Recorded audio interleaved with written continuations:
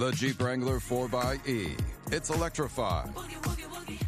So you can boogie woogie woogie up a mountain, over creeks, or boogie woogie woogie through a desert where you get bit by a pit viper.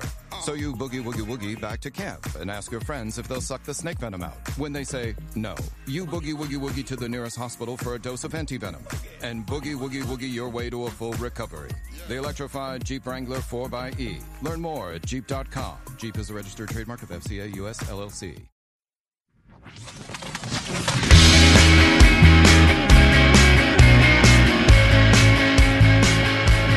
Hey guys, and welcome to another edition of Happy, Sad, Confused. This week on the show, Nick Kroll and John Mulaney do what funny men do, be funny.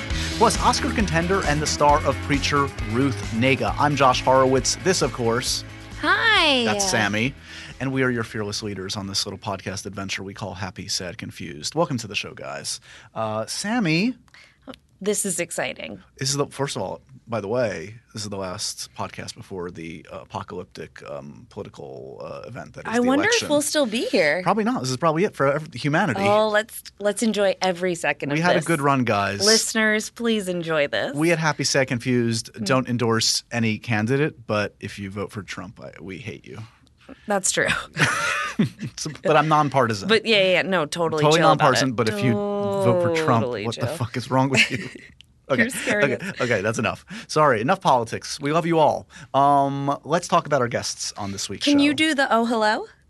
Oh, hello. Oh, hello. That is the name of the show that Nick Kroll and John Mulaney star in. They wrote it. They do everything. They did the catering, probably not, but they do a lot, and they were hysterical. If you don't know John Mulaney and Nick Kroll, then you don't know what's what in comedy, guys. John Mulaney, of course, is a former SNL writer, had his own sitcom, does some great stand-up, and is just generally one of the funniest guys on the planet. Oh, and he's also a co-creator and writer on maybe my favorite show right now, Documentary Now.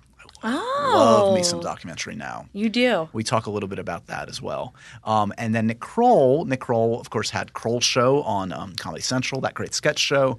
Just one of like the best improv guys out there, has been around forever and is super funny. And they're both super funny in this conversation about this kind of pet project that they've had for a decade. They've been doing these characters. What are their names again? Oh yeah, Gil Faison and George St. Eland. And they lived on the Kroll Show. That's right. Yeah, they were on the Kroll Show. And they've been popping up here and there in different places, like they did it, like, in the East Village, different theaters and stuff like that. And they've somehow ended up on Broadway in like the most like mainstream show or environment on the planet. And it's running through January 8th. Oh, hello!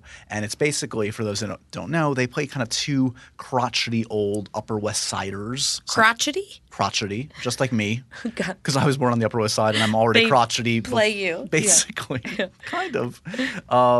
And they opine and whine about everything about theater and life, and there's always a celebrity guest star. It's a super fun night at the theater, and if you can get tickets, if you can afford it and find the means to get there, do your best to get to see Oh Hello before it closes January 8th. So they're hysterical. Coming up a little later on the show, switching gears a little bit, but there is a connection. Is there? Hear me out. Oh. Nick Kroll is starring as well in a feature film called Loving, out this Friday. Loving also stars our guest in the second half of the show, the amazingly talented Ruth Negga. It's almost like you planned it. I actually really didn't. I know. Almost. Almost. I'm like not that. You planned it. I don't have it all together. So we'll talk about Ruth a little bit later, but suffice it to say Ruth is in a good place. She's the star of this really beautiful film that opens on Friday that tells the true story of the Lovings. That was their last name. And this couple, interracial couple in the late 1950s who simply wanted to live happily in Virginia and could not. They were arrested, and the case went all the way to the Supreme Court, and justice was done. And here we live in a time and a place, thankfully, where that kind of thing seems absurd. So anyway, it's a beautiful story, and Ruth Negga is excellent in it. We'll talk about that a little bit later with her. But first, let's laugh a little bit, Sammy. You're the funny guys. Let's do it. And by the way, you get not only Nick and John in this, you get a little Gil and George coming up in this interview, too. 4 guests for the price of none. My voice just cracked. I got so excited. Yeah, you just went through puberty right now. Here is Nick Kroll and John Mulaney. We're going to see about Sammy's voice while you guys listen to this podcast. Thank you. Yeah, I'll see a doctor immediately.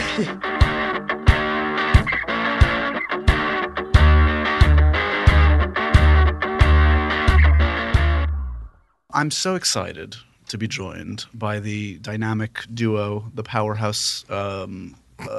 What? You're already snickering. I heard a snicker. That was snicker. That was him snickering. Was it? I'll tell you why in a moment. Okay. Keep going. Okay.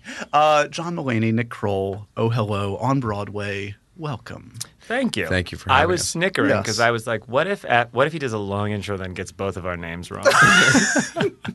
That's my deep Fear? Deep fear. Totally. Even if I've talked to somebody 1,000 times, you can always freeze. And It you took a happens. rather pregnant pause, and I was like, what if he didn't? What if, like, we if met he- at the elevator, but what if he truly didn't know who we were? And Josh didn't know our Maloney and names? Ned Crowler here. Ned Crowler are here. I'm so sorry. They are the new stars of Hamilton on Broadway. Oh, hello, Hamilton. I have that. I've known people for 15 years and will introduce them to someone who I'm like, and I will be worried. I will still make people introduce themselves to each other because I am scared I'm going to forget someone's name. Yeah, I have that thing with like my closest friends and family, like when I'm at like a social function where I'm coming towards someone I don't know, and I'll literally being like, okay, that's my mother. Her name is Barbara. That's my Yes. wife. Her name is Jenny. Like I literally in my brain go over it. How are Barbara and Jenny, by the way? They're well. Good. I do that with left and right. Really?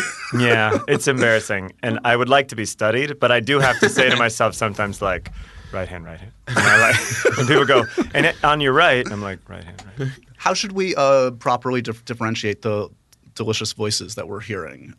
John, Mine will be, yep, ba, ba, ba, ba, ba, ba, ba. Nick. And mine will be like that. But it really won't. They're actually quite New nuanced. beagle puppy talking. Old chocolate lab. Old chocolate lab. The show. An old chocolate lab splayed on a kitchen floor. Delighted. Stinking up Stinking it a up. kitchen tiled floor. What's the backstory of that lab? That's had a wife. Oof! It was active for like 3 years, from like 1 to 4, really active, and then blew out its knee. Yeah. And then still holds a tennis ball in its mouth, but only slobbers on your leg and doesn't really the leave kids you. were like, we'll walk it if you get it. And then the dad walked it every morning in sweatpants. And now he's overweight. The dad or the No, dog? the chocolate lab. Yeah, the dad's overweight too. Yeah. Let's be real. The man is depressed and he won't admit it.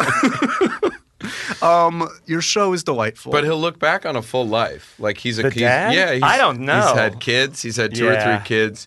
He's been a part of. He's worked at Morgan Stanley successful for a long time. He has Stuck a to it. network of his wife's friends' husbands that he knows. But he plays golf with his delinquent friend who's already His divorced. delinquent friend who has slightly too long hair for an old man. right, who He makes has- him feel good about himself because that Yes. friend is even Yeah, worse he in goes life. home and he goes, boy, Don's dating a new woman. And Yeah. boy, I mean, talk about getting your priorities straight. But Yeah. he's Don's so still jealous. doing coke. Yeah. He's still He has went a to the problem with Dominican coke. Republic and probably had sex with a hooker, and he's doing coke. And he's still with the cigarettes and stuff. And But I'm anyway, so jealous of him. Yeah, we're going to Miami next week. I'm trying to sell tickets to your show. Let's get to it. Oh, hello. Yeah, Oh, hello, On Broadway. Broadway.com. What's the website? it is. Oh, hello, Broadway. Broadway.com. Yeah. Yeah, and you can buy tickets there.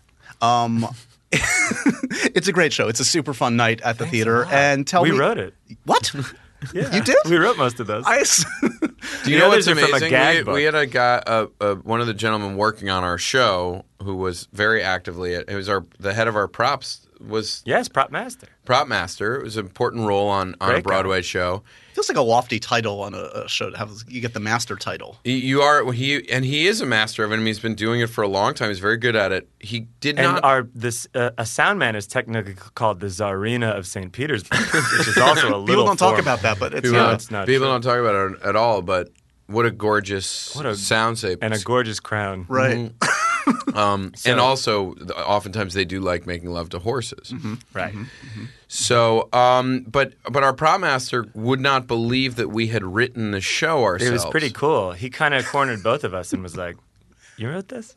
Good I for said, you yeah. And guys. he goes, you wrote all of it? I went, yeah. You sure you didn't have writers? No. We didn't have any writers. And we had an associate director who would sort of it takes down the stuff that we improvise during shows or in rehearsals, and he would go up to her and be like, "Are you writing this for them? Are you the writer?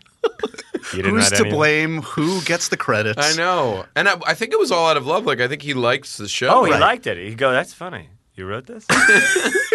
Doesn't seem like you. From what I know of you, I've only it seems seen out of you character. rehearse the show, and you don't seem like you wrote it. Yeah. This is either a true miracle that this exists on Broadway or an affront to the Broadway gods that something this absurd and insane actually exists on Broadway. Well, maybe if a mix you- of both. If you watch the first episode of Westworld, which I did last night, not a big deal. Jeffrey Wright mumbles something about their not, You know, Jeffrey Wright once mumbled something that I think of often. which is there are no mistakes, Yeah. Right. So that in evolution there are things. Ever since the update ran, we haven't. is that your And then Jeffrey Anthony Wright? That's Hopkins that's- comes in and he goes, Oh, but we also. and you go, I want to turn it up, but the explosions are too loud. Yeah, so that we would argue that there are no mistakes, even in the evolutionary pattern when things go off and slightly ruin the landscape. Yeah. Yeah. They are there for a reason. So Gil and George are basically cowboy robots that we built for you to have sex with, or whatever's happening over there. Jesus, but get it together. I know. So anyway, but yes, it is both. I don't know. Like to me, it feels both like such a crazy, ridiculous coup, and also exactly what was supposed to happen. Right. But just to be clear, Broadway has been very kind and welcoming to us been amazing. in all ways. So We've had a lot of people appearing on or soon on Broadway on our show as guests too, which has been great.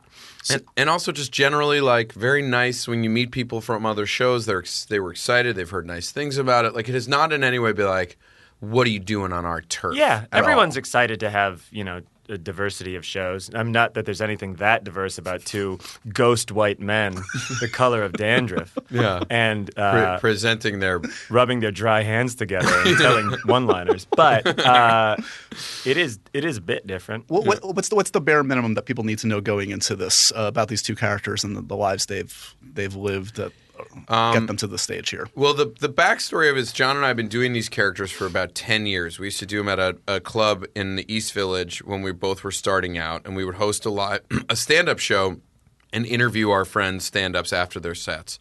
And they're two mid-70-year-old guys from the Upper West Side of Manhattan, which is the coffee breath of neighborhoods. And they are also ran writer and actor who fashion themselves sort of intelligentsia. If you don't know much about that kind of man, it's like Woody Allen types, like people who might have been in the movie like Manhattan or Crimes and Misdemeanors. Yeah, guys with oatmeal-colored hair in the 80s and big corduroys, and they were architects, and like in a Woody Allen movie, everyone's trying to date them. It's just interesting that I grew up on the Upper West Side. My dad is an architect, so I feel like I'm cornered here. I feel like this is made Well, for me. cornered. Right. It was like, just think of like Josh's dad when he was still like getting it going in the 70s Are your and parents 80s. married, Josh? They are married. Barbara and Larry Horowitz would enjoy this show very much. I have to believe get them this, to them. Bob. And, The yes. the actual other title we were toying with was Barbara and Larry Horowitz.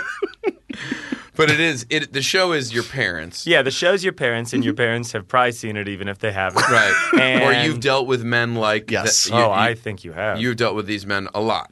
Yes, they are very familiar to me. Yeah. You Larry's son? To the point where Are you doing your podcast? Larry's son does podcast, and it's He's streaming. he's in MTV now. He's at MTV, and it's a binge watch. It's podcast. now the key difference, you alluded to this, in playing to a Broadway audience compared to doing something in the East Village 10 years ago, is you're playing to arguably a few hundred of the people that you're satirizing some nights. Yes.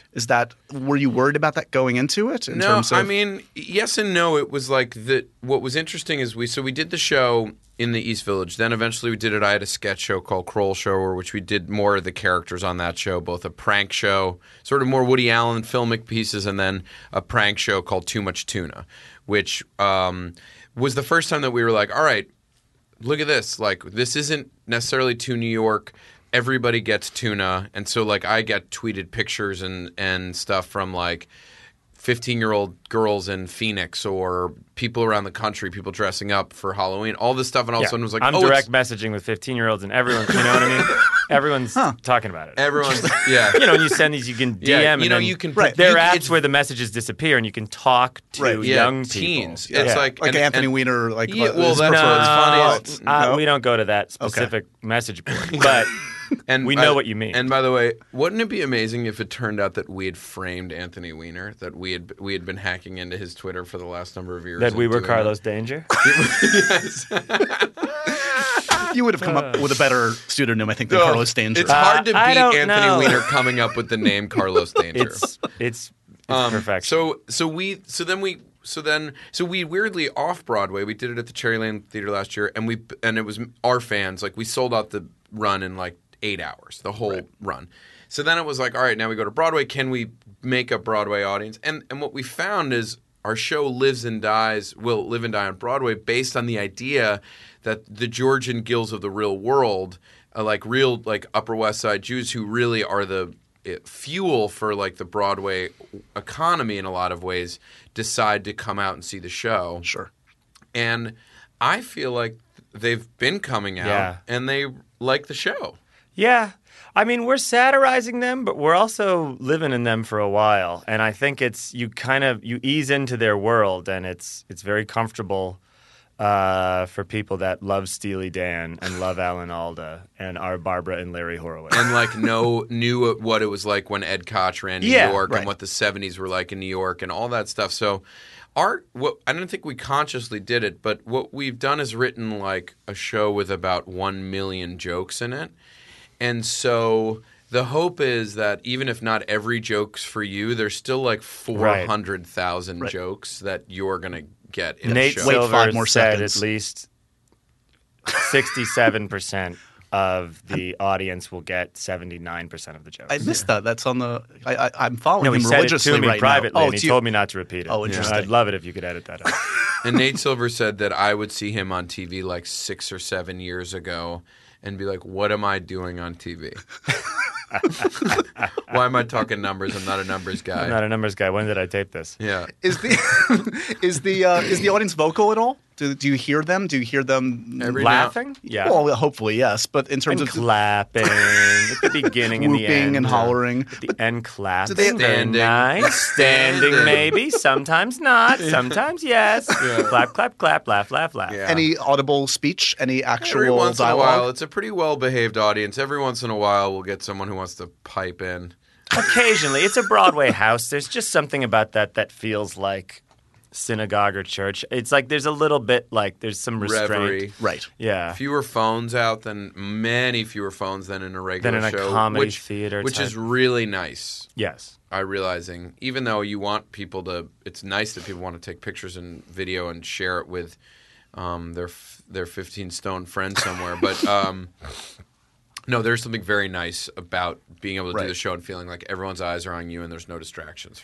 And you guys leave a decent amount open for improv every night. You obviously have a different guest every night, a celebrity guest star.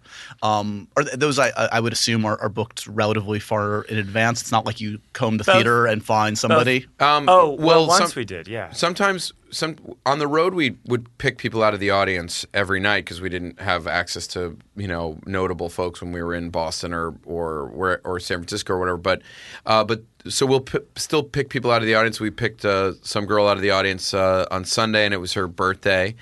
And her boyfriend's birthday. Yeah, and they had very similar names. It was weird. It was weird. And then, but then also like one night our guest couldn't make it. Natasha Lyonne was going to do the show, but she was caught on set. So she couldn't make it, and so we found out like a minute before the show that Katie Couric was in the crowd. Yeah, we were about to pick someone from the crowd, and then our assistant Joe Ellen said Katie Couric. The crowd, we said, so we asked Katie Couric to do the show. I was privileged enough to get Griffin Dunn. Oh, wonderful! Which feels like feels. He was in the show already. He was already in the show as a real point of contention. A high dramatic moment in the show. Absolutely. It was, and I tried to convey to him that you're in it every night. You know? Did he believe you? I think he did. Yeah. Nice. Yeah. He's got a but good... you do need to say, like, by the way, that wasn't for you. Yeah. But the fun thing is depending on who you have and whoever the guest is, we then also talk about and reference at various points in the show afterwards who that person was or things that are going on with them. Yeah, the show builds in a nice way where anything that organically comes up throughout it, we kind of can thread through a lot, which is fun. Do you ever, in the improvisational part of the show, do you ever like use something that the other doesn't get in terms of like a reference, or do you ever lose the other person? Yeah, there was something a few weeks ago. Yeah, It's on our Instagram. Oh hello at Oh Hello Show. At Oh Hello Show, follow us. Yeah, follow us on Instagram. Follow us on the Snapchat that we don't really use. Okay. We should start doing Snapchat. I don't know. Is that a thing, Josh? It's a thing. It is. I don't How much use so? it enough. Around here in the parts of MTV, it's a big thing. Right? It's And a you big can thing. direct message with young people on it? I don't know if the way you're speaking about it Yeah, indicates that you should use it.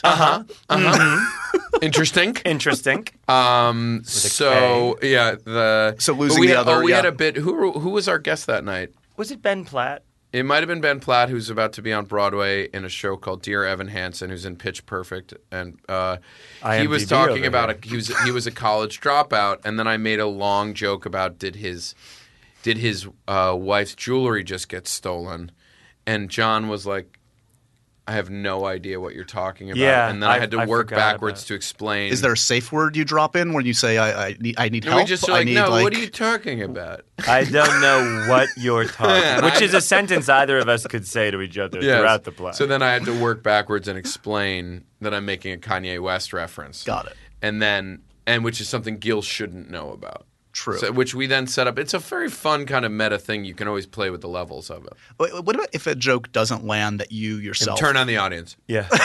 Attack the audience. But what if you believe in the joke and it just dies in the audience? Do you stick with it the next night? Do you keep coming back to it? Or if we have a similar ear where we're both hearing the same after everything gets a couple days in court, or we'll try something and then it's like that's not working. We did it, yeah. I think we try to couch those with – there are maybe one or two things left, having workshopped this show for a year and a half since off-Broadway. Maybe a couple little things that are like, that might be for us, but we keep it in, you know. But most things we sort of we also change it up a lot. So we'll grow dissatisfied with things that even get a laugh and want to mix it up. Either the laugh, we're just bored of the joke, and so you want to change it, or it's like I still have a few jokes where I'm like, I think I can beat this joke. I just have settled into it, and it works, but I can beat it. Right. Because we have some other jokes that work so well, it's hard. We've gotten. So the ones that have landed poorly don't make the home team after a while. You just go, I'm sorry. Yeah. I love you, Bella Abzug reference, but you're done. Yeah.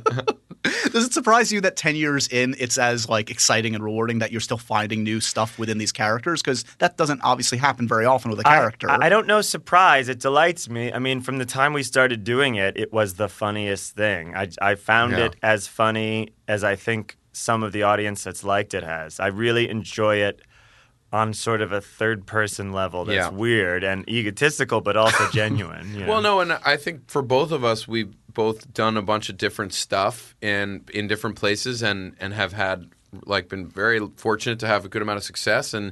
But there's something about this particular thing which we're both like, I have no. I mean, we're constantly trying to make it better, right? But I have very little humility about it. Gil and George have high self-esteem. The show has high self-esteem. For two maybe too high. Deep losers. Like deep losers. Deep These losers. are ketchup packets. These men are losers. Yeah. These are straw wrappers. Are these the men that you fear you might become if things go awry? If you I both fear and would be thrilled to be these men. I would not like to be George. Yes. But he's very much inside me. I would not like to be angry. No, and I don't want to be weak Gil. But Gil's so sweet, though. Yeah, but he's weak, and That's he's okay. just no. He's He's not sweet. Not He's for me. nature's clown. Yeah. Which is, by the way, I think what you call your dog as well. No, that's what someone told me bulldogs are called. Yeah. Nature's clowns. As if clowns aren't human beings. What about a guy who worked his whole life, go to clown school, then a flat-faced dog just shows up and gets the title. Yeah. Clowns are getting a bad rap nowadays. They are. I I feel don't like. understand. I don't care about that story at all. Yeah, I and I'm don't not either. shutting down the topic. I'm similarly. It's a little feels like hack to me to get clowns are scary. No, it's also it feels invented by the news. The media is rigging this election. Yes. How are you feeling about The Walking Dead? Speaking of hot topics right now. Oh, I don't know. I anything watched about one episode. I was like, look at that TV show. Yeah. That's all I felt watching it. Yeah. I have no it's opinion on great. it I'm except sure that I it's was great. like, why does everybody watch this thing? It just looks like a TV show to me. I agree. But people love it. It's like the highest rated show on TV. Right Yeah. now. Is it? Wonderful. Yeah. And is it on AMC? Yes. And they Sunday did Mad Men? nights. They did Mad That's Men. wonderful. That's You're wonderful. so for positive them. about this. No, because imagine being there and that'd be fun. Imagine To be at being on AMC? AMC and be like, ha, like I We was used a to show low The Fugitive twice a day, and now we have the highest rated show Yeah. in the world. You're talking about the film, not the TV show. The Harrison Not the Ford. Tim Daly TV show? Yes, Not the that. reboot. Yeah, It no, was no. on CBS. Oh, not the original TV Do show. you watch every incarnation of The Fugitive? Or are you a No, fugitive, but I was like, once on a date when I was in college, Yeah. and that was on a TV at a bar, and The it was Fugitive subtitled. TV? The TV show with Tim Daly, everyone. We all know what I'm talking about. Yeah. And it was on CBS, and it was a Friday night. And I was on this date, and I could How was not, the date and it was going? on closed captioning. You Well, I reading it? was drinking, and also I was just watching the TV, and Those were the days. those were the I'm actually Those are having the- a flashback. I'm remembering that seeing in your one of your stand-up acts, you had a reference to Provasic. Yeah, Not my wife. You are not. I know John Zach perfectly. You are not my wife. This guy can quote me all day long. Anyway, I don't know Anywho. what became of the woman that I was on a date with. Celia Ward. Yep. You dated Sela. Yeah. Yeah, and I'd rather not talk about it. This was post Sisters. Yeah, because I met her through, help me. Clooney? Swoozy Kurtz. Yes. No problem. A dear friend of George and Gil's. But yeah, no, we think that the show's going to do well. The Walking Dead's going to do great. Yeah. So do you feel Why like... are zombies popular? I don't know. Don't ask me. I'm I don't so know. I don't not get it. interested in zombies. I feel like But it's people overstayed are its interested welcome. in them to a degree that I'm like, what does it mean? And we can only we can set a timer because it's not a good topic. Right. But Well, I think it's the overarching, like the underlying threat of like a Post-apocalyptic kind of thing, or no? post-apocalyptic, but this idea that there's this like impending force coming at you that is stronger than you, but isn't actually a thinking being.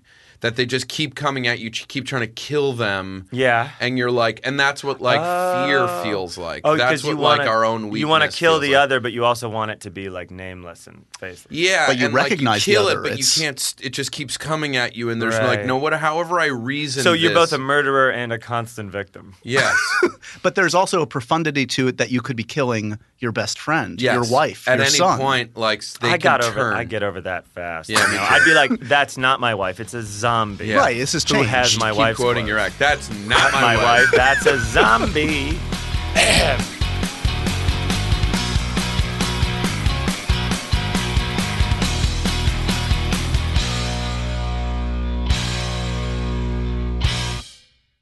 With one of the best savings rates in America, banking with Capital One is the easiest decision in the history of decisions. Even easier than choosing Slash to be in your band.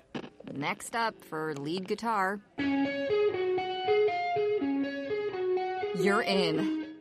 Cool. Yep, even easier than that. And with no fees or minimums on checking and savings accounts, is it even a decision? That's banking reimagined. What's in your wallet? Terms apply. See CapitalOne.com/bank for details. Capital One NA, member FDIC.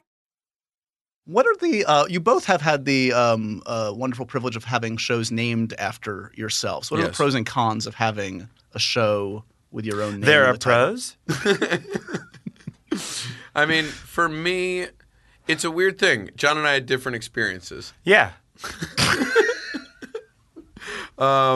In that, but I think it's like the nice thing about Oh Hello in general is that it is we get to hide behind these. I love this pivot, and I'm going to take you to lunch. Wow, it's like the third debate. This is like, but here's the thing about Oh Hello on Broadway. Right. Yeah. No, but it is. It's part of the larger thing of like you have a show with your name on it. There comes either great success or frustration with it in both ways, however it lands. But when we're doing Oh Hello and you're George and Gil, it's like John and Nick are still getting so much fucking credit for it. But we still get to be George and Gil, and we still have a show that's called Oh Hello, and it's this thing that is separated from us directly. Right. And so it can be a very successful thing, and then you can still get on the subway, and every once in a while someone's like, "You're that old dude from the poster," and you're like, "Yes, I am. I'm glad you recognize me." And then the rest of the time you get to walk around in the world. When you have a show with your name on it, it carries a ton of pressure. Right. It also carries your face directly attached to it. And it's a more complicated dance. And It's also your family's name, you know. Yes. you're dragging down the whole family with you. It's bizarre. Yes. Yeah, should it not work? To see Mulaney sucks, you're like, oh man, that's my grandpa. That guy, he didn't do anything. Yeah. So in retrospect, they should have just used the full name at least. Like the John Mulaney hour. Yeah. An hour, God willing. 21 minutes and people turned it off. I couldn't. 21:30. I was desperate. We were eventually 21:15. I wanted to call my show forever. At least Comedy Central was. It was 21:15. They kept taking time away. That's cool. The Nick Show Kroll is what I desperately wanted to call the show, and then eventually clowning around with Crolling Around with Nick Clown was the other title that I was desperate to call it. That was my favorite. Because I was so not interested in doing that show with your name on it. Yeah. It is what it is. So, what were you guys go way back to college? Yes. Yeah. First impressions of each other. This was at Georgetown. What was the context? What was the first impression of each other back then? I met John. He was auditioning for the improv group with his buddy, and they were really funny. And then I split them apart to do another scene, and his buddy was still funny, but John's scene was electrically funny. And we joined the improv group, and John's impression of me from that experience. I met him as the director of the group I was trying to get in. So I also thought he was of Latino origins. of Latino oranges as well, though. Yeah, because he was he had a net grocery bag of clementines. Yeah, and I kept saying, From the orchard of Sevilla, I come to you as the director of the improv group. we would do improvisation. Together with the ghosts of Alhambra, we will do improvisation. You had just gotten back from a junior year abroad? Yeah, I had been in Argentina or something. So he kept talking about, like, in Argentina, and I was like, sure. this is the the man South of the world. American. Yeah, this is, but then we became fast friends and just stayed, I think even the chasm between a freshman and a senior was bridged through comedy and some drugs. Any drugs in particular? Just all of the above? Some. I once lost a little cube of hash in Nick's house on Prospect. And you don't remember this? I don't. I was like, I came over to your house and I was like looking for it. And I'd given you some on the Sunday night or something. And on Wednesday, I'm like knocking on your door. Be like, hey, man, I lost. So I'm looking around for it. And I remember Nick goes, you can keep looking, but it wasn't very good anyway. I smoked your hash? No, you on Sunday you had not been impressed. Yeah. And I was like, oh. Is that your impression of me? Is that the first? Yeah. It's dead on. Wow. It was good. That's pretty good. It's a very impressive. That was more a college. That was more a college. Like when I was feigning adulthood. How you doing? Hey man. I buy that. Is John less interesting now that he's more of a straight arrow? Sober? Yeah. No, he's only more interesting. His Thank you. When he was drinking and drugging, I didn't know him that well. And partly it's also when people are doing that who have to stop, they hide a lot of who they are from you. And Nick is he's a senior. And I'm a freshman, and that will not leave my brain. So I always wanted to impress him, and always still want to impress him. Yeah. So I would not. Thank you for the flowers this morning, by the way. Yeah, those are gonna stink in 3 days. They're gonna smell like a dead body in 3 days, and you won't know what it is, and then you'll smell the vase. So I would not be too out of control around him. Yes, but also, yeah. I mean, no, I'm a much more interesting person now. I find John endlessly interesting. It's just a totally unique creature. One of the most interesting things about you, how's this for a segue, is a TV show that I adore is Documentary Now. I just need to mention that. Oh, thanks. I'm glad you like it. The episode The Bunker this year is maybe my favorite. It's like 21 Is that the 1 minutes. That's the War Room one? Yes. Oh, Stephanopoulos and Carville. Yeah. I watched it one time, and then I insisted that my wife and I sit down and watch The War Room followed by The cool. Bunker. Had she seen The War Room before? She hadn't. Oh, God, The War Room is... It's so great. It's one of my favorites, I gotta go watch that. It's a real joy, and when you're talking about satirizing these old men, and I said we're satirizing them, but we're also presenting them, I find that with Documentary Now is people will say, like, you're spoofing, or this week they take on this, and I'm like, yes and no. We're also just like, we love those and want to live in them for a while. Yeah. You know, when you do The War Room, it wasn't like, we're taking down The War Room. It's like, The War Room's perfect. Well, yeah. And it was just like, we want to dress, I want to write a thing where everyone dresses up like they're in The War Room. Right. And seeing his take on, Hader's take on Carville, it's not even that heightened. I mean, it's heightened, but it's not. No, I think on extreme. SNL, the James Carville he would do was more heightened, and this was kind of the deeply obsessive Carville that you see in The War Room. The guy he doesn't even look people in the eye; he's just thinking and blinking all the time. But that's what's I think so good about that show in general is like the take on all of these things. It's rarely very broad. It's very just all across the board, writing, acting, directing. It's incredibly well realized and not over the top, really. Across. Yeah, the direction, unless it's a fun reason to go over the top with something. Yeah, I think the drones episode was like a fun way to spin out from Vice, but. The Jiro Dreams of Sushi one, I forget what that was called. That wasn't even that. I mean, you could almost take that as. I found it kind of emotional. That's what I'm saying. Myers it's almost could play as. I was like, oh, this is I really care about these people. Totally. Which in 21 minutes and 30 seconds, is 15, crazy. 21, 15. They took time out of it. IFC will take an extra 15 to do just like wraparound promos for the new episode of. But you don't harbor any kind of ill will about that. You're cool with it. The extra 15 that was taken away? Yeah. No, I have nothing to say about that. Also, congratulations to you, Nick. I've seen Loving. Oh, cool. Which is fantastic. Thank you. The new film from Jeff Nichols. So you've worked with Malik? Yeah. Jeff Nichols? I mean, this is insane. Yes. Well, I'm an important actor, and so I work with important directors. Yeah. What was your Terrence Malick experience? My Terrence Malick experience was amazing. He obviously people sort of know him within a certain world, but the most notably in the last few years he made Tree of Life, sure. But obviously has made Badlands and incredible movies, and he's a very sort of experimentally tonal kind of director. So I got a call on a Tuesday being like, do you want to go in on Thursday and be in a Terrence Malick movie? And I said, sure.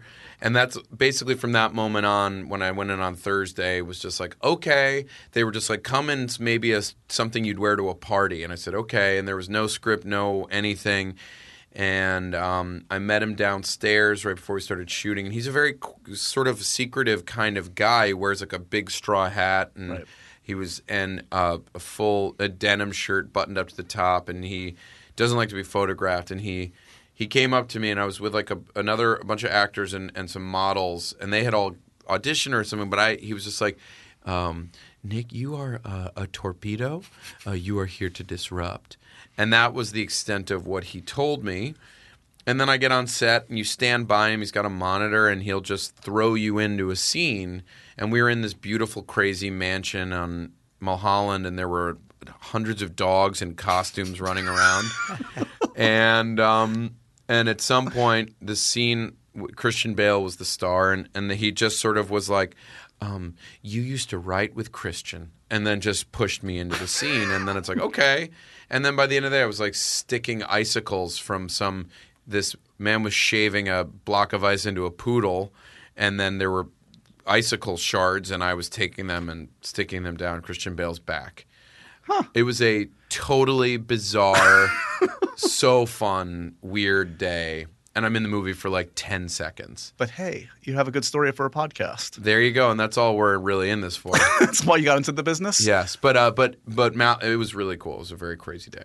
Before, I should let you guys go, but I'd love to. People should. I will push. Yeah. Go see Loving. Yes, it's Jeff Nichols movie. It's based on it's a true story. Richard and Mildred Loving. Google them. It's a beautiful story, and Ruth Negga and Joel Edgerton, who star in it, are amazing. It's a gorgeous movie. Yeah, I mean, I've been obsessed with all of Jeff's films. Yes, so and he's awesome.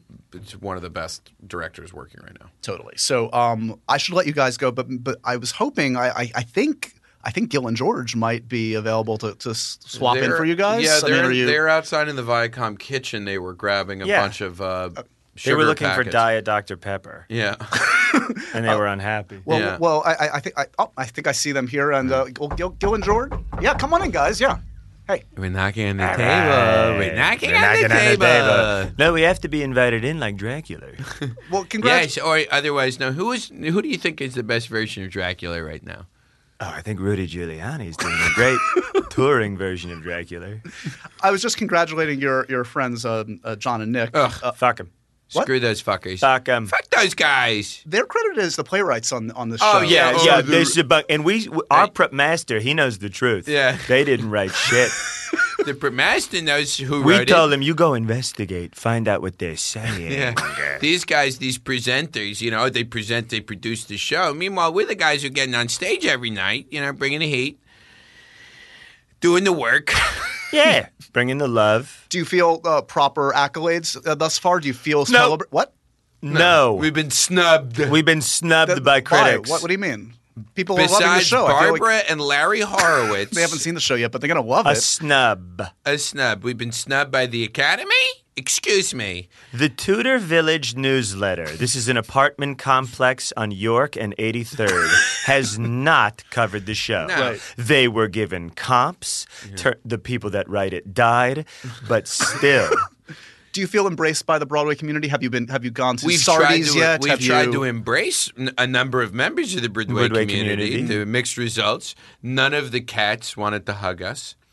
Then we've not been to Sardi's. We're not allowed in Sardi's. We went to Sardines, a packing warehouse in Greenpoint, Brooklyn, where they pack sardines. And hipsters you go there who at decided they 6 wanted to a.m. start a family. Yeah. Have you? Random question, but I'm just curious. Have you guys caught The Walking Dead yet? Have you seen this show? What are your thoughts? Well, everyone keeps calling us that. So that's been a problem. We don't care for that. Yeah, we don't care for that. How dare you? We're not working. We're sauntering. We're sauntering. We're strolling. And we're not dead. We're old. We're gonna die. But we're all gonna die.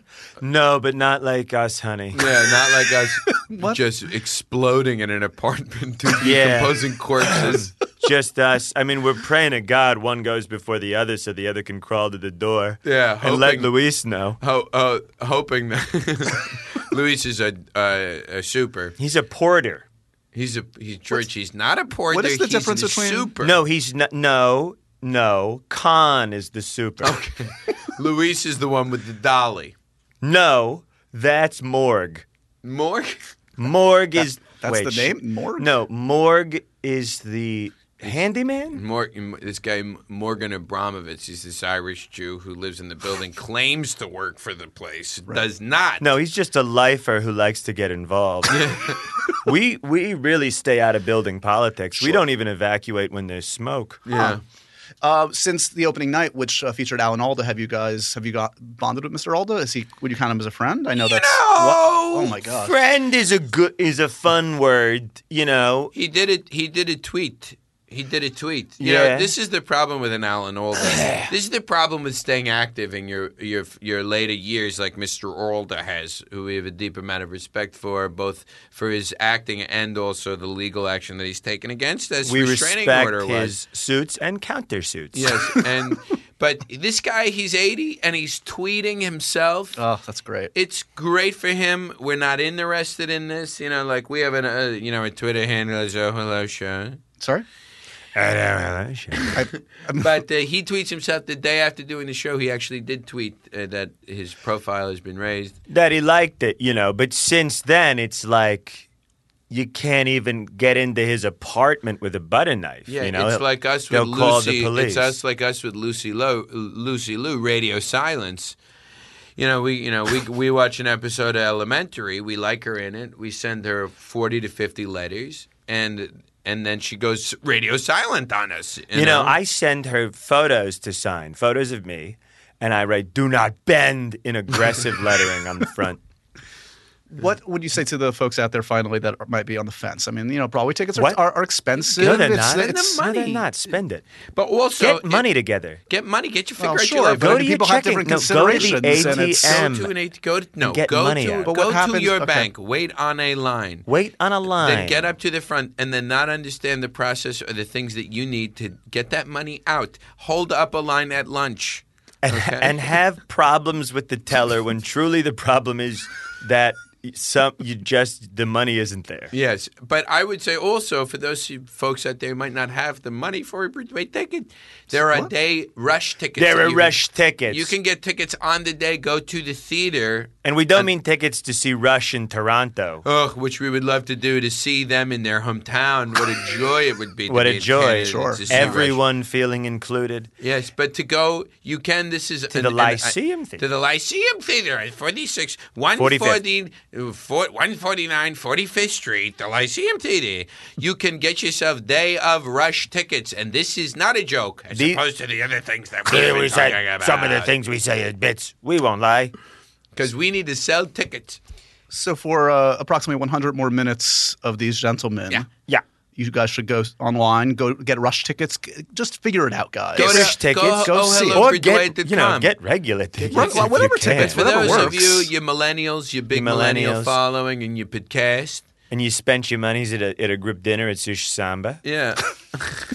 And you go, I want to go see Hello. I want to laugh. I want to laugh and I want to think. And I want to see culture. Because I want to be cultured. Because I want to meet Ann Coulter. Get a rich ticket. Gil and George, it's been a pleasure. Give my best to John and Nick when you see them. Chand, I'm sure, Josh. Bye, Josh. And tell Larry and Barbara. Tell Larry and Barbara. Oh, you're Larry's son. Oh, you're Larry's son. Will you tell Barbara that I say hello and that I am sorry about the fight at Cinderella? I'll be sure to do that. Thank you. Thanks, guys. Thank you.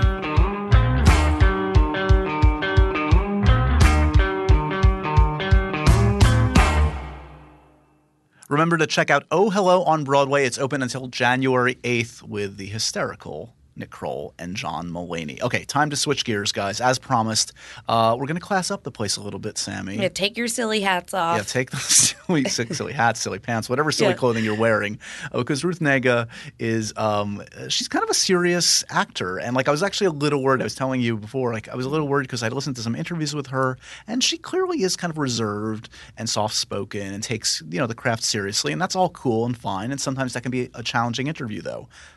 Having said that, she was delightful, and I feel, of course. And I feel like I warmed her up with our mutual love of Death Becomes Her, the overlooked Robert Zemeckis classic, we had a really good time talking about Loving, which, as I said earlier, is a film that's opening in limited release on Friday. You should definitely check it out, and it's going to spread out wide after that.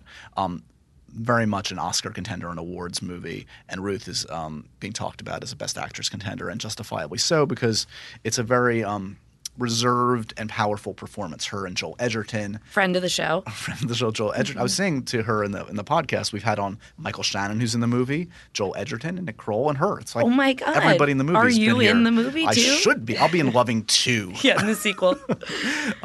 So this is a movie that we talk a lot about, and we talk about all the stuff going on in her life. She's also in Preacher, which a lot of people are really digging, and that's coming out for a second season. And her growth as an actor in movies like Breakfast on Pluto, which was a small Neil Jordan movie that she made her debut in 10 years ago, and here she is now, big awards contender, super powerful Ruth Negga. That's how it happens. happens. Happy, sad, confused. You've made it when. Made it, yeah.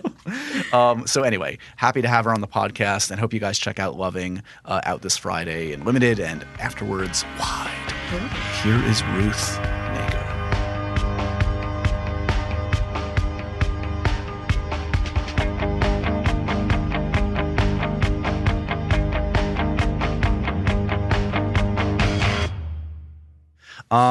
There's no formal introduction, but I'm very excited to be joined by Ruth Negga, the star of Loving. It's good to see you, Ruth. Thank you for coming in. Lovely to be here. Thank you for having me. You should know that this is almost the unofficial Loving podcast, because I've had in the past here I've had Michael Shannon, I've had fabulous. I've had Nick Kroll just on. Actually, he's part of this week's show, on your show as well. Nick Kroll was on this episode, and of course Joel Edgerton's been on the show. So it's a love fest for Loving here. Yeah, that's amazing. Thank you. Of course, this is a film I absolutely adore, and I know it's a special one for you. Yeah.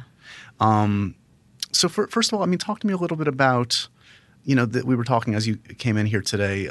It's already been a bit of a long run. You debuted this film in Cannes. Mm-hmm. You've done some film festivals.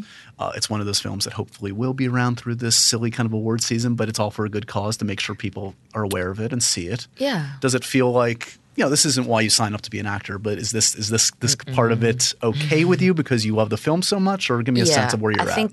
I think I do love this film and I love this couple and Jeff and Joel, and I think it's important for people to be introduced to this couple if they don't know them already. And I was always quite surprised that people hadn't heard of them, considering, their contribution to, American history. They changed the Constitution of the United States of America, and I just thought it was such an extraordinary thing, and I wondered why I didn't know about them. So I kind of think that people like Richard and Mildred are like the unknown soldiers of the civil rights struggle. Yeah. And hopefully more and more of these people's stories will be told. And to give a little context for the audience, and I confess, look, you have an excuse. At least you're Irish, Ethiopian, and by heritage. I'm a U.S. citizen. I feel like I should know the story, and I didn't, frankly. But it is a really compelling story, and it's I guess it got started in Virginia. Richard and Mildred Loving went through this insane kind of 9-year process that went through the court system simply because they wanted to remain man and wife and live happily together, and that was against the law in Virginia. It was against the law for a white person to marry a black person in many states. And they got married in Washington, D.C., and when they came back to Virginia, Central Point, where they lived, they got arrested, shoved in jail, and went to the local courthouse and had to plead guilty to it was something very specific, like contributing to the vulgarization of the Virginia state law or something just unfathomable. Awful. Yeah. And they had to leave the state or face a 25-year imprisonment. So they had no choice. They had to leave the state. And this became such a bruising experience for them both. But, ultimately, Mildred couldn't live away from her family and her hometown. And she proceeded to write to Bobby Kennedy, who then referred her to the ACLU, which is the American Civil Liberties Union, and they assigned them two lawyers, Phil Hershkop and Bernie Cohen, and took them 9 years, but they eventually got their case heard at the Supreme Court, which was extraordinary then. And it was a unanimous decision, and they invalidated the anti-miscegenation laws of the state of Virginia and deemed it unconstitutional to stop people marrying simply because they're different colors, different races. It's a remarkable film in many ways because I think some people, even in hearing you describe it, might expect a certain type of film, and it's probably not the kind of film that you might expect big Hollywood to make with like a sweeping score and kind of like going for the gut. Yet in watching it, it has a cumulative effect on you. It really is very affecting. I think simply because you're watching right from the start, you're watching a very lived-in, beautiful relationship that you're rooting for, and you can't, in 2016 fathom why this situation exists in a relatively recent past. And I think it's to the credit of what you and Joel and Jeff Nichols as writer-director have done to create such a touching kind of real couple we root for. And I think that, I think Jeff is incapable of making a film that is obvious. Right. And he really avoids those melodramatic pitfalls, showpieces, those kind of I find them kind of excruciating scores that sort of bully you into feeling emotion. Well, it takes you out of the moment. Yes, and it's also it's inaccurate for this couple. It doesn't make sense. It's not speaking their truth. And I think that with real life couple, I think that your responsibility is to be as authentic as possible and speak their truth. And Jeff was the perfect filmmaker to speak Mildred and Richard's truth. They were a very reserved, shy couple. Very much saw themselves as ordinary, like everyday couple, like the every man and woman of couples. They didn't want to be in the spotlight. They didn't think they had the articulacy or the confidence to become sort of headliners, Right. You know, if you will, in this civil rights struggle. But they knew that they wanted to be married to one another. And they really couldn't see anything wrong with that. And the great thing about Jeff's film is that it exposes the folly of those laws that go back years since I think it's just horribly named as a complete misnomer, the Racial Integrity Act. You know, that kind of legislated on this.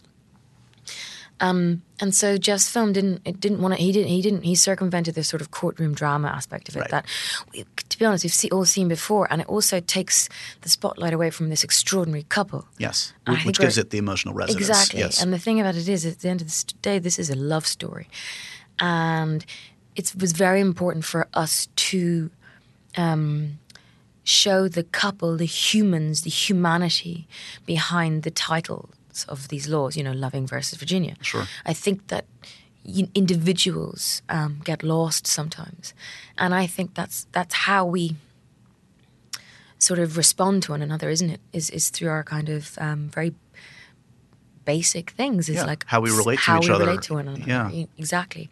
And I think very much this film, the love for that they have for one another, the respect, very much resonates with people. And I think that the way Jeff has done that is extraordinary, and he was right to make those choices. And I think one of the things I love as a film fan is kind of like diving down a rabbit hole after I find a film and kind of like wanting to learn more. Yeah. And there's a great documentary which I watched just yesterday after I'd seen the film. Interesting. Nancy's. Nancy Bursky. Bursky, thank you, yes. Documentary for HBO, The Loving Story, which I urge people to see. It's wonderful. It is wonderful. And it's on Amazon. I think you can order it for like $3 or $4, and it's well worth seeing because that was the genesis of this story. You know, Colin Firth and Jed Doherty, who work at Rain Dog Films, has seen this documentary, and that's what they wanted to make this film. It's kind of amazing to see what the footage that they got back then, that like to because there are these very like revealing moments between this couple of them maybe kind of almost not even aware that they're still on camera, or kind of like trying to get off camera, but really just capturing the ease around each other. Oh, yeah. And that must have been so valuable for you. And I should say, just to compliment you and Joel again, like I was impressed enough after seeing the film, but after seeing the documentary, you guys really, really capture something that is evident in that documentary. Thank so you. all credit to you guys. Thank you. Well, it was very important because what you realize when you see this archival footage is that there was something else apart from them being individuals. They had this amazing chemistry and an amazing, really compelling stage presence as a couple. Yeah. You know, and, you know, but very distinct from one another because, you know, you have this sort of stoic Richard who is just really does not want to be anywhere near a camera. And it's very obvious. Yes. And then you see Mildred, who is really quite charismatic, and it's not that she's not a peacock, and there's a very little vanity for the both of them, but she has a comfort with other human beings that is really attractive and attracting. Yeah. And I think that's certainly what Jeff wanted the people he cast. He wanted them to embody this couple, not just play them or mimic them. Yes. Or mimic the footage. And that was very important, that it was more about the spirit of them, you know. And that's what Jeff and I both were charged with, and we're very happy to be charged with that. And it was very, you know, it was a very ensemble piece, and it was very sort of a symbiotic experience because we were doing this as a team, as very much a couple, in order to reflect that. Is that part of what gets you off as an actor, the collaborative experience from the start in terms of finding a director you click with, finding a co-star that you share a sensibility with and kind of find that rhythm with? And how often does that happen where it feels as satisfying as something like this clearly did? It depends, really. I mean, I think I've been very lucky, but this was incredibly satisfying. And, you know, acting cannot happen in isolation. And I think no performance can happen. I mean, it can, but I just don't think they're at their best. Of course. And I think that you know, the work you can do as an individual, you can do that. But then the most interesting thing for me about this job is what happens on set between action and cut. And you have to sort of give up control in many ways, because you have to just jump and everyone has to jump, and then something beautiful can happen. That is surprising sometimes for everybody involved. Yeah. And there's a reliance on one another and a support system. And I felt very much doing this film that was very much in place, not just with the other cast members, but also with Jeff's crew that he assembles, because he is the kind of director who works with the same people again and again and develops this shorthand and this trust.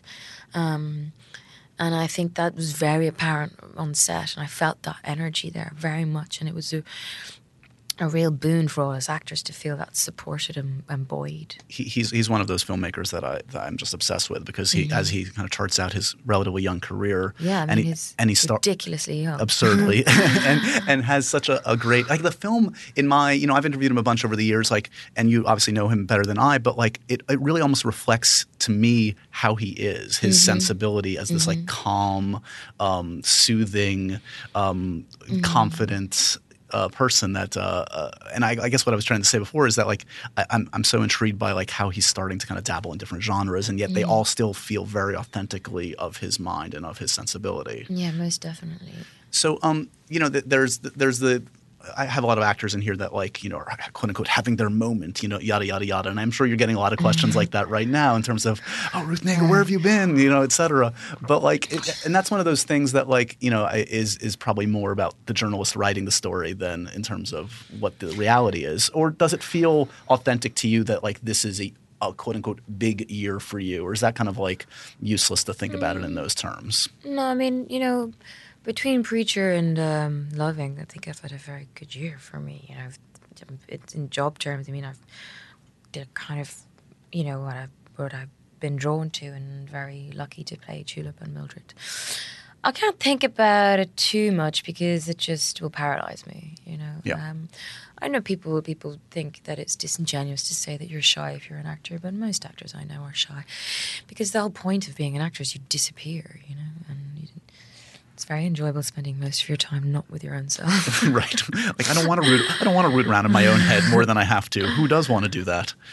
So it's the thing you most enjoy about your job is the chameleon aspect, and yeah. But the thing is that it's very satisfying being part of this team who are introducing this couple to people, as I've said, and I really am thrilled when people come up to us after screening and say, I never heard about this couple.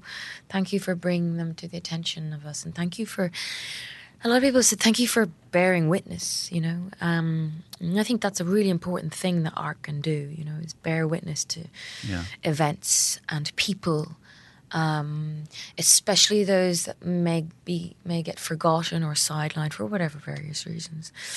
And we all are very proud to be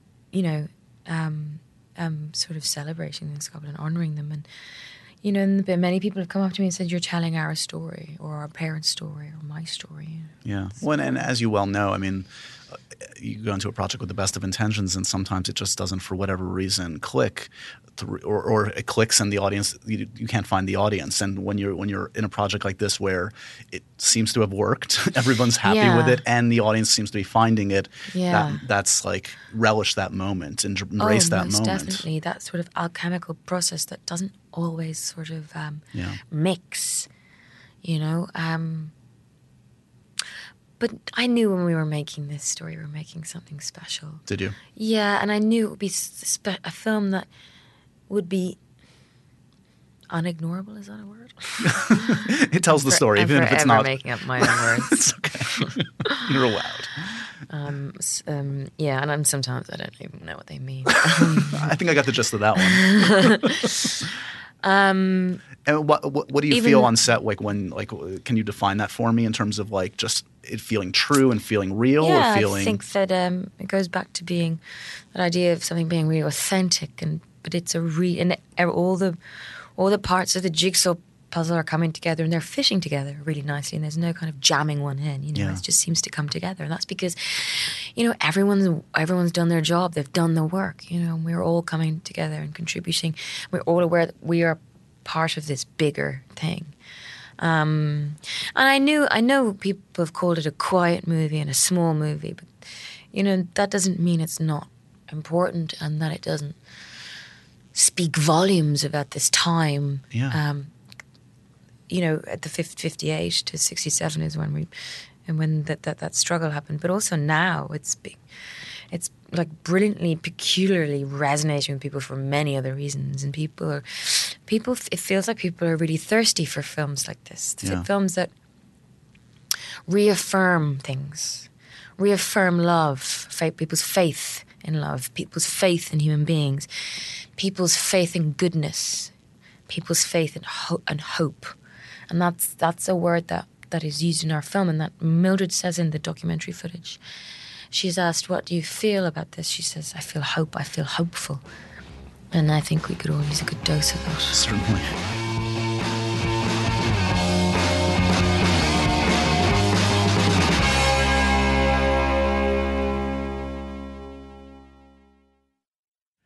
Talk to me a little bit about your sensibilities just as a consumer of film, whether as a kid or now. I had a chance recently. You're a little behind on your films? Well, you've been busy touting your own. That's okay. I'm too busy chatting. We'll let you out of here and see some good movies. There are some good movies this season. I know. What's high on your list? What do you want to see? Moonlight. Moonlight's amazing. Yeah. Moonlight's. Yeah, we've had Mahershala and Naomi in here, and it's a fantastic. We've been kind of. I'm sure you're on the circuit. On the circuit, so it's been there. Such a lovely bunch. What else? I need to see the 13th. Yes, Ava DuVernay's film. Fantastic. Well, that's on Netflix. You have no excuse. I know. I don't. Yeah. Well, tell me this. Instead of reveling in the sad things you haven't gotten a chance to see, what about just going back as a kid? Like, what made an impact on you in terms of like making you be inspired by the performing arts and arts in general or film? I really loved comedies when I was a kid, like really cheesy comedies, but I don't think they're terribly cheesy. But name a couple for me. I know, like most Bette Midler films, which I just adore.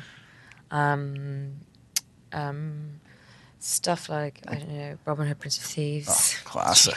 Please. Death Becomes Her. Death Becomes Her is a highly underrated movie, by the way. My ass, Ernest. I see my ass. Meryl in that is fantastic. Bruce Willis is amazing. And Goldie Hawn. Yeah, they're all amazing. Triumphant right there. Agreed. What else? And then when I was when I got, you get into your teenage years, and then it was most of Tim Burton's sort of stuff, and then you get gritty. Like, I remember I was watching Maciej Kasowitz's Lane. Okay, I was huge, and then Spike Lee's stuff, and yeah. And do you feel an aptitude and interest in everything that you love? Would you want to do kind of like broad comedy? Do you feel like that's something that would fit your wheelhouse? The thing about comedy, right, is you gotta be funny. That's the key. All this timing business. You just got to be funny, and I don't know. Really, it's not. But isn't timing? Isn't timing being funny? I mean, isn't it just basically? Apparently, but I don't know. I don't think I lack that. No, do you know what? I think I'll leave it up to people. I think a lot of people have that down. So. Right. Do what you know you can do better than most, and let the professionals do their thing. And... Yeah, I mean, I don't know. I have been told I have a very tragic face, and I took that one way, and now I'm thinking, I don't know. But I do have an elastic face. Even elastic face. That's a very good. Comedic. Yeah, you're the Jim Carrey of Loving. Wouldn't go that far. Sorry. I'm trying to get you new avenues of roles. I'm expanding your repertoire. You're hustling for work for me. Yeah, do you have an agent? Because I see big things for you. But it has been an interesting last few years. As I said, I saw you at Comic-Con. I don't know if it was a thankful thing for you or not, but one of your co-stars basically dominated that conversation. The crazy Joseph Gilgun, is that how you pronounce it? Joseph, yeah. Oh my God, he's a star. He's a maniac. I think he's quite normal. Maybe you're all maniacs. No, he's very loquacious. Yes. But maybe that's a relief for you. You didn't have to carry the load. No, it's brilliant. Yeah. And also, he really enjoys it. And I think it's something, Dom and me, Dominic Cooper plays the eponymous title preacher, and Cassidy, who is played by Joseph Gilgun, and I played Tulip O'Hare. We all get on. Like, I mean, we just really like hanging out with each other, and that helps. Yeah. Believe it or not. And but we unfairly shift the load onto Joseph, but I think that the audience are relieved because he's far more entertaining than either of us. It kept me on my toes, definitely. He did, didn't he? And now poor, Jeff and Joel have left you to the wolves, left me to me alone. I apologize. You've been doing great so far, though. You okay? They only held me back. Yes, exactly. It's time for her to shine and show off her elastic, tragic face. I can see the tragic face. You can't.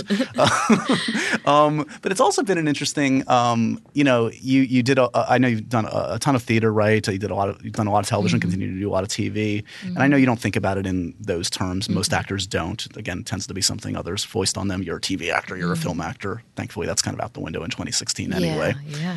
But you have worked in increasingly large-scale films too. I mean, you've dabbled in that, whether it's Warcraft and World War Z. Has that been something? I know it's hard to kind of paint it all with one brush, but have those felt like different kinds of experiences for you? Are you kind of again finding those to be as interesting and rewarding to work in that scale? I just like working. To be honest, I mean, it is sometimes just about your next gig, but I mean. It's in you find sort of a satisfaction in different ways because those big films they're extraordinarily thrilling, and when you realize how passionate people are about it, then it's infectious. And I'm all for enthusiasm. I think that cynicism and cynical kind of mindsets are very easy. They're the easy way out. Totally. So no, I see treasures in everything really. And you're open to, I mean, because I have a lot of actors and filmmakers in here that opine about this isn't maybe to some necessarily the glory days that were the 1970s where studios were making kind of more character-based, interesting films like a Loving, which is to some degree a smaller studio, but is a studio film. Sadly, there aren't 1,000 Lovings. There are half a dozen Lovings a year, maybe.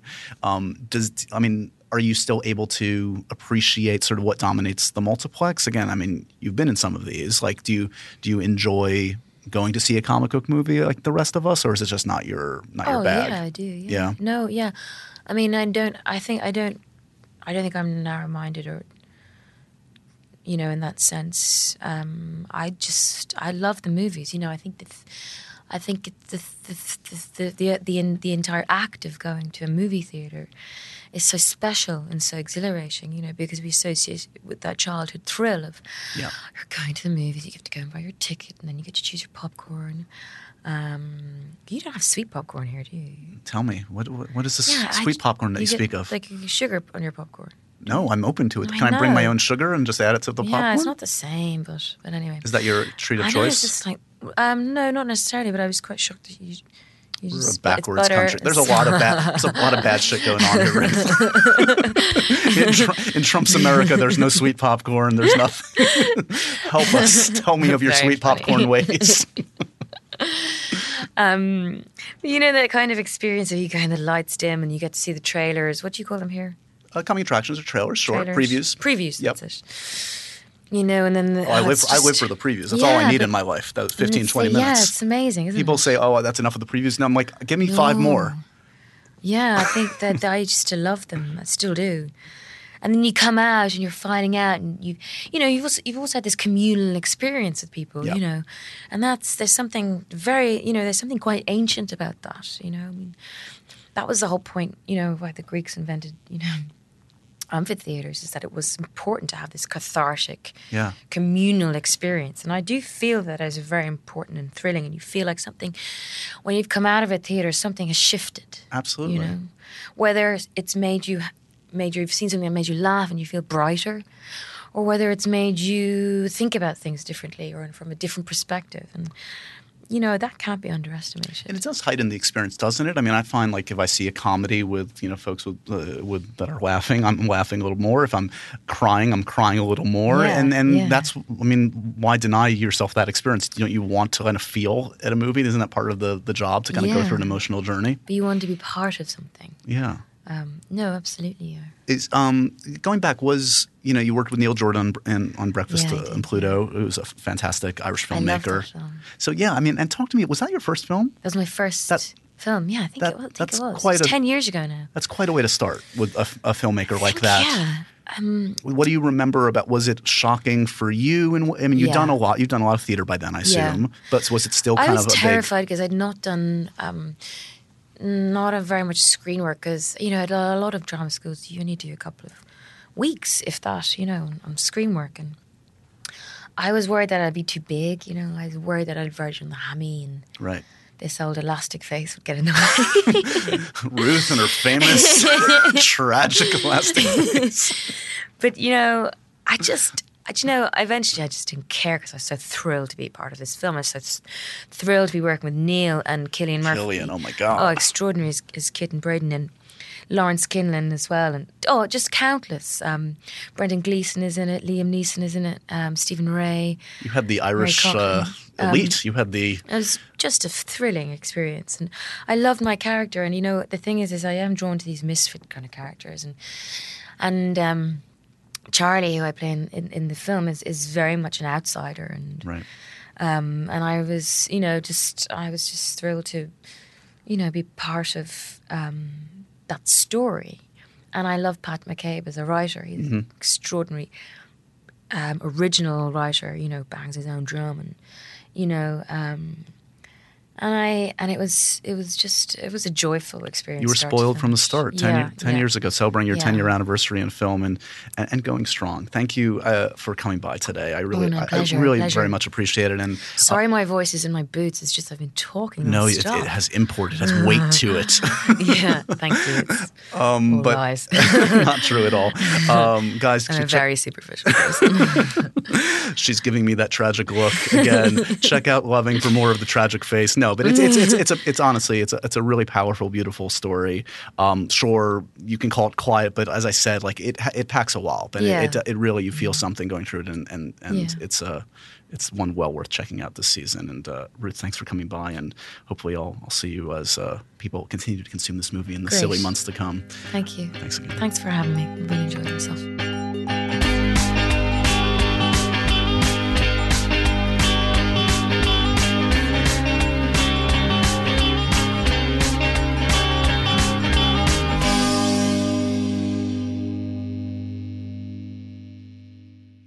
And so ends another edition of Happy, Sad, Confused.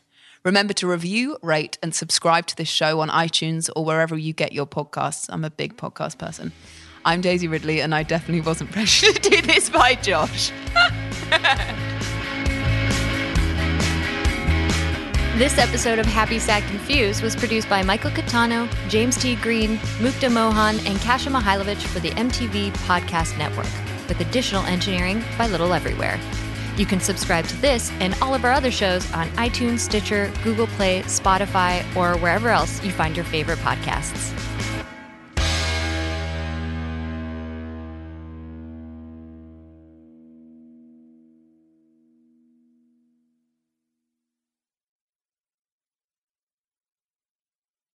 The Jeep Grand Cherokee 4xE.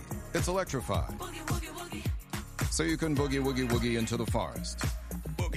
Boogie woogie woogie through the mud.